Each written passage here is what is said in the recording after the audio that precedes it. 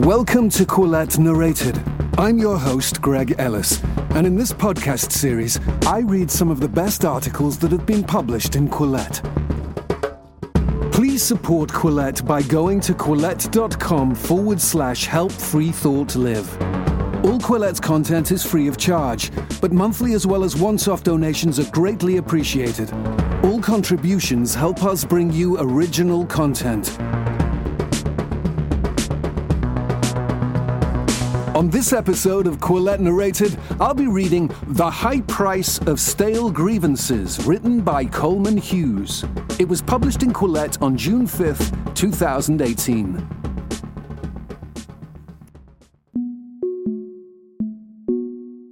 In the fall of 2016, I was hired to play in Rihanna's backup band at the MTV Video Music Awards.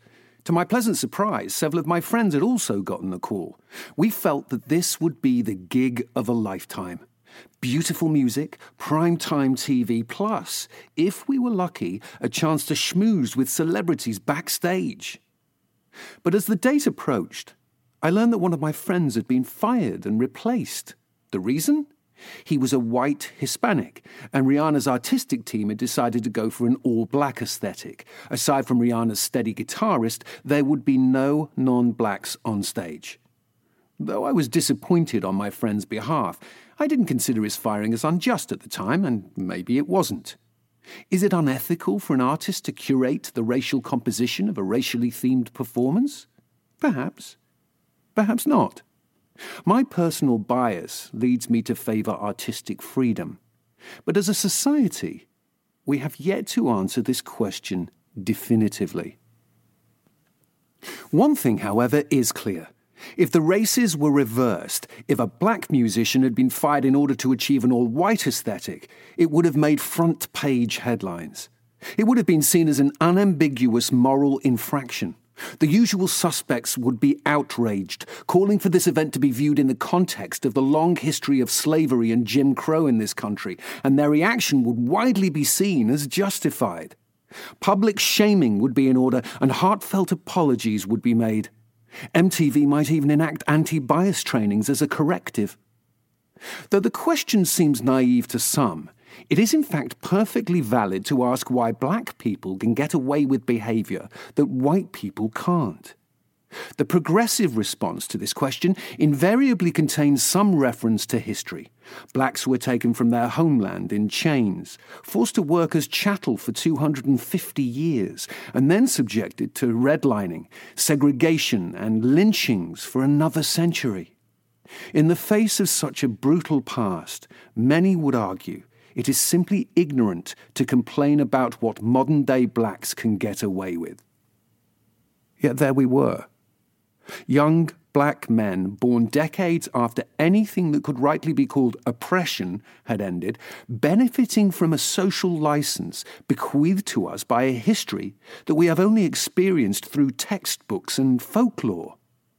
And my white Hispanic friend, who could have had a tougher life than all of us for all I know, paid the price. The underlying logic of using the past to justify racial double standards in the present is rarely interrogated. What do slavery and Jim Crow have to do with modern-day blacks who experienced neither? Do all black people have PTSD from racism, as the Grammy and Emmy award-winning artist Donald Glover recently claimed? Is ancestral suffering actually transmitted to descendants? If so, how? What exactly are historical ties made of? We often speak and think in metaphors. For instance, life can have ups and downs and highs and lows, despite the fact that our joys and sorrows do not literally pull our bodies along a vertical axis. Similarly, modern-day black intellectuals often say things like, "We were brought here against our will," despite the fact that they have never seen a slave ship in their lives, let alone been on one. When metaphors are made explicit, i.e. emotions are vertical, groups are individuals, it's easy to see that they are just metaphors. Yet many black intellectuals carry on as if they were literal truths. One such intellectual is Michael Eric Dyson, who recently shared the stage with Michelle Goldberg in a debate against Jordan Peterson and Stephen Fry. Though the debate was ostensibly about political correctness, it ranged everywhere from Marxism to white privilege. Around halfway through the debate, Dyson said, quote, "If you have benefited from 300 years of holding people in servitude, thinking that you did it all on your own, why can't these people work harder? Let me see. For 300 years, you ain't had no job. So the reality is, for 300 years, you hold people in the bands. You refuse to give them rights. Then all of a sudden, you free them and say, you're now individuals." Unquote.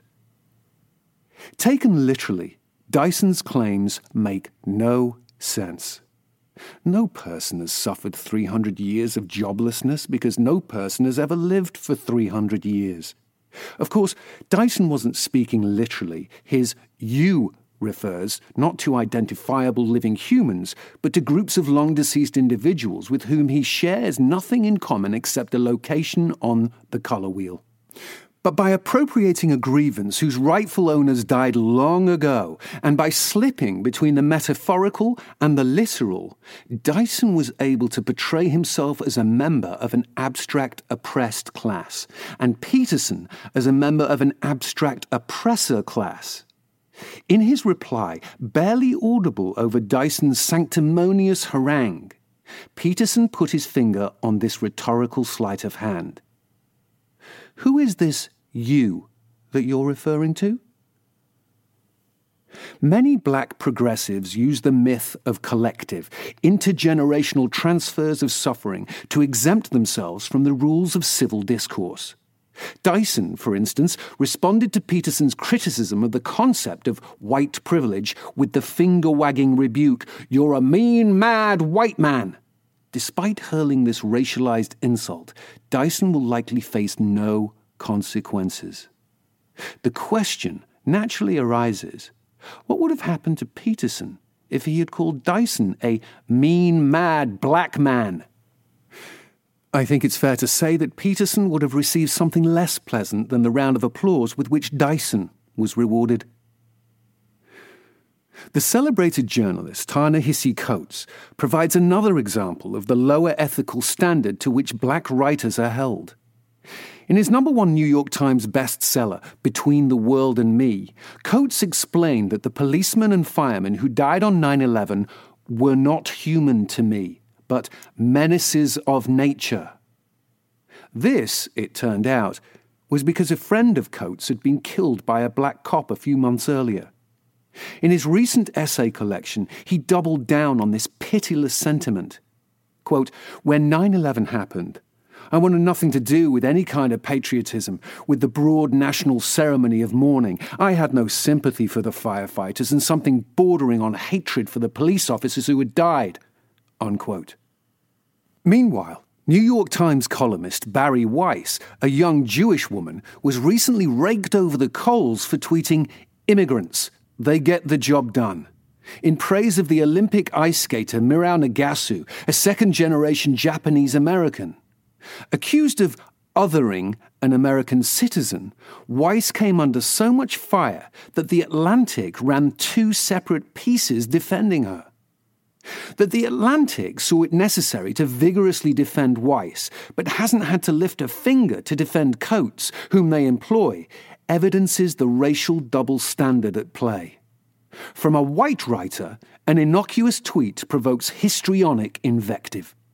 From a black writer, repeated expressions of unapologetic contempt for public servants who died trying to save the lives of others on September 11th are met with fawning praise from left-wing periodicals, plus a National Book Award and a MacArthur Genius Grant.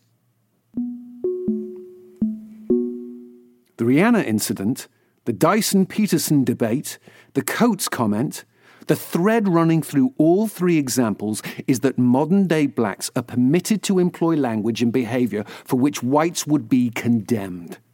And wherever these racial double standards show themselves, appeals to historical oppression and to a metaphorical we follow close behind. After all, it is argued, how can Dyson and Coates be expected to abide by a so-called politics of respectability in a country that routinely humiliates and subjugates them?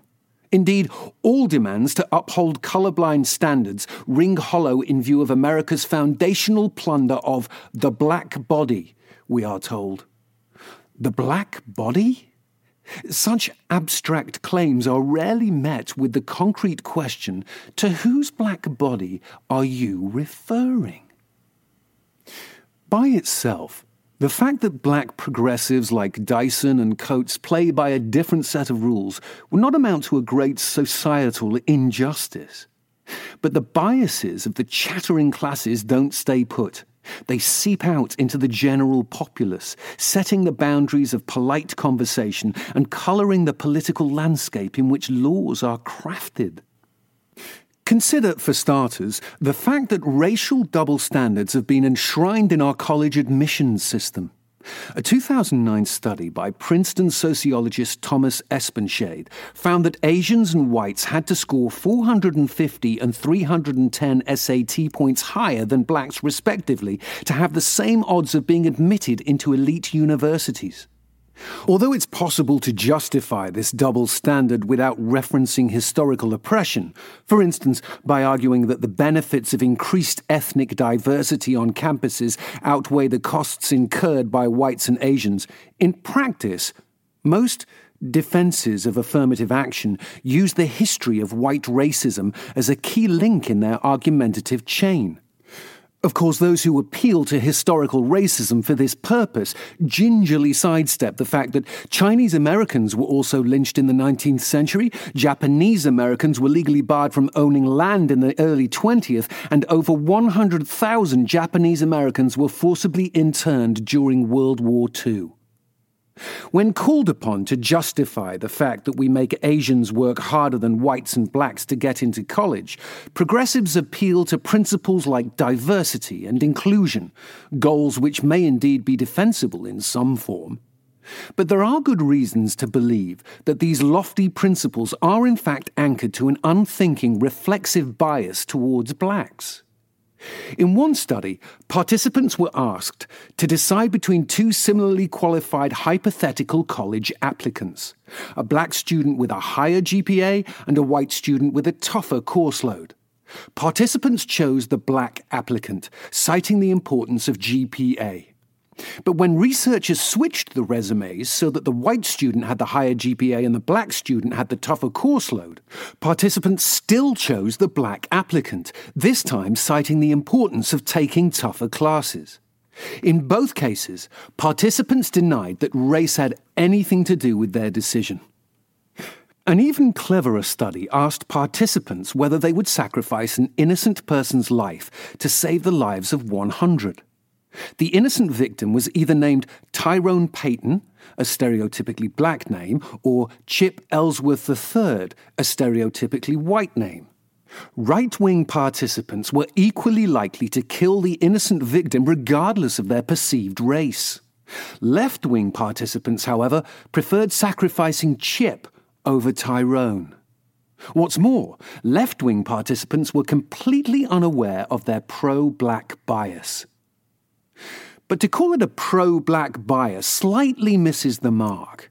It is better described as a tacit acknowledgement that modern-day blacks must be seen through the filter of history, not as autonomous individuals living in the present, but as dominoes in a chain of causation that stretches back to the Middle Passage. Viewed through this historical filter, blacks cease to be agents, instead becoming puppets at the end of a string, dangling there, waiting to be made whole, as Brown University economist Glenn Lowry has put it.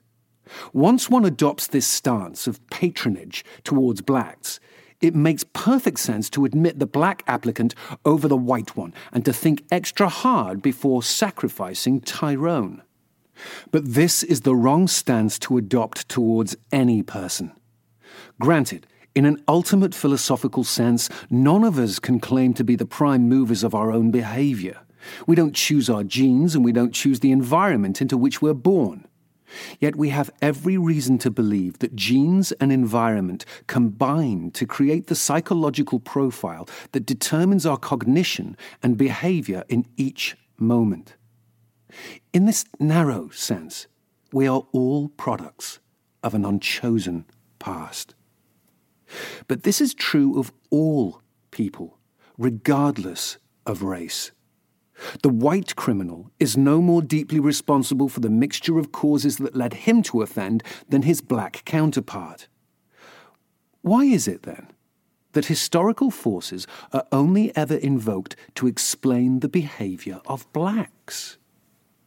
Though we have not consistently lived up to the principle, liberal democracies decided long ago that the individual was to be the primary unit of moral concern and responsibility. What happened to your parents, grandparents, or fellow tribe members is supposed to be left at the door when it comes time to judge your actions. We do not give Jewish writers free rein to incite hatred against German people because the former's grandparents were murdered by the latter's. As tempting as such temporal displacements of justice might be, we've learned that indulging them creates an unending cycle of retributive violations. But we make an exception for blacks. Indeed, what George Orwell wrote in 1945 seems more apt today. Quote, "Almost any English intellectual would be scandalized by the claim that the white races are superior to the colored, whereas the opposite claim would seem to him unexceptionable, even if he disagreed with it." Unquote. Only a black intellectual, for instance, could write an op-ed arguing that black children should not befriend white children because, quote, "history has provided little reason for people of color to trust white people," unquote, and get it published in the New York Times in 2017. An identical piece with the races reversed would be rightly relegated to fringe white supremacist forums. In defense of such racist drivel, it won't suffice to repeat the platitude that black people can't be racist, as if redefining a word changes the ethical status of the thing that the word signifies. Progressives ought not dodge the question. Why are blacks the only ethnic group routinely and openly encouraged to nurse stale grievances back to life?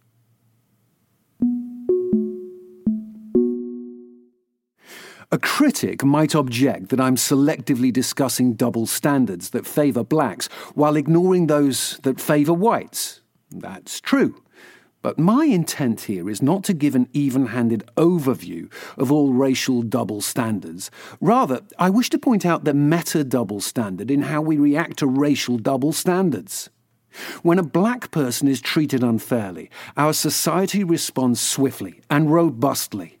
Consider, for instance, the recent incident at a Philadelphia Starbucks in which two black men were arrested while waiting for a friend. Thought by many to have been motivated by racial bias, the incident soon had #BoycottStarbucks trending on Twitter, prompting Starbucks to shut down 8,000 stores for a half-day of anti-bias trainings. By comparison, when Taco Bell infected 65 people in 3 different states with E. coli, hospitalizing 9, they temporarily shut down only 15 restaurants. Chipotle shut down only 43 restaurants in response to a similar outbreak. That Starbucks shut down fully 8,000 stores belies the idea that our society does not respond adequately to anti-black racism.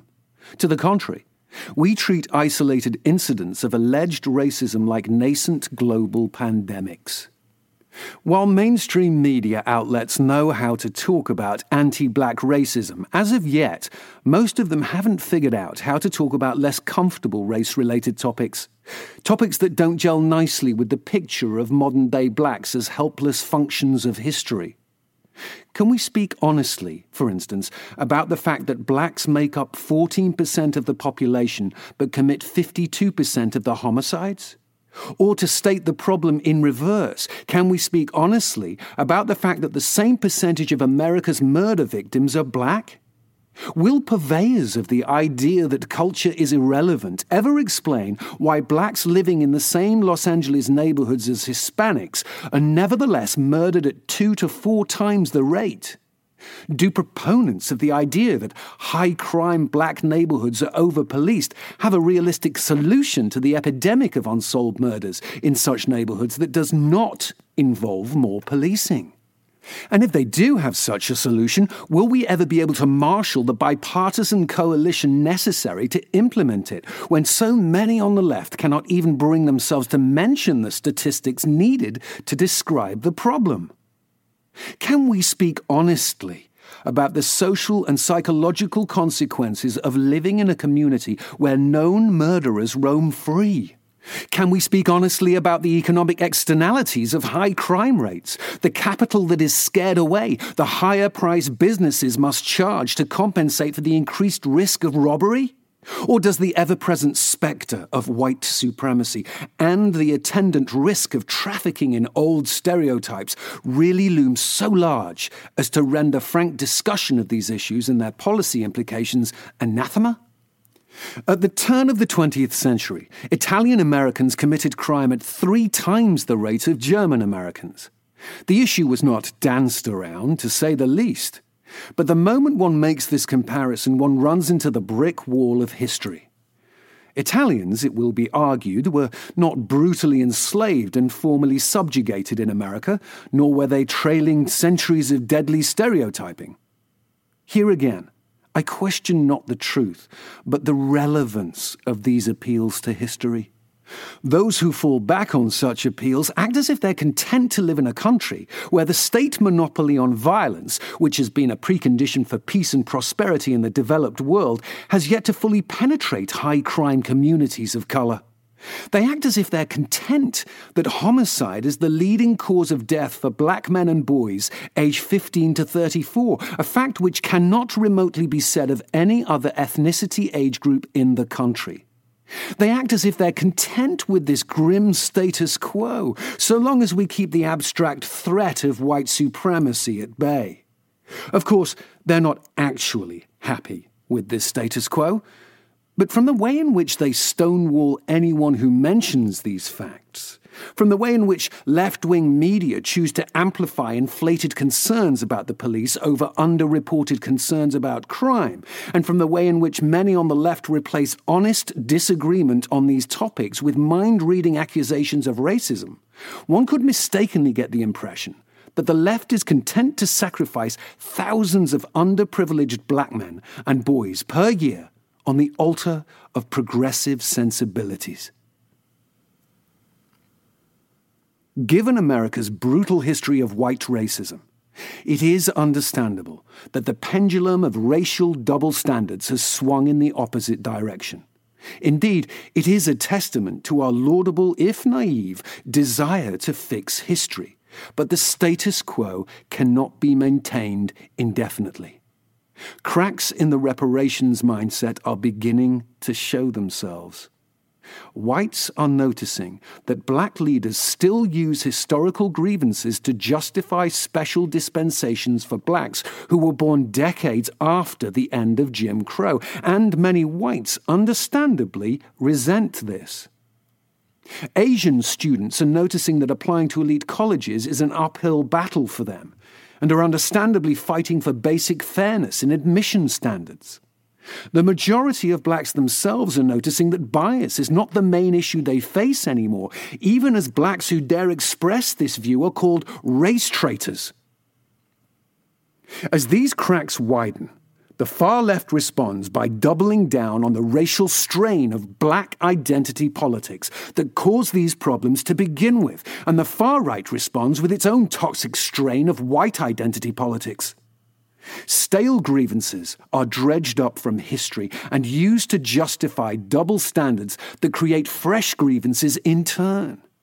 And beneath all of this lies the tacit claim that blacks are uniquely constrained by history in a way that Jewish Americans, East Asian Americans, Indian Americans, and countless other historically marginalized ethnic groups are not. In the midst of this breakdown in civil discourse, we must ask ourselves, academics, journalists, activists, politicians, and concerned citizens alike, if we are on a path towards a thriving multi-ethnic democracy or a balkanized hotbed of racial and political tribalism.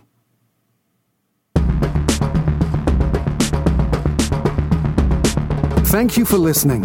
And remember, we don't charge anything for Quillet's content, but monthly as well as once-off donations are appreciated. Please support us by going to quillette.com/help-free-thought-live. All contributions, however small, help us bring you original content.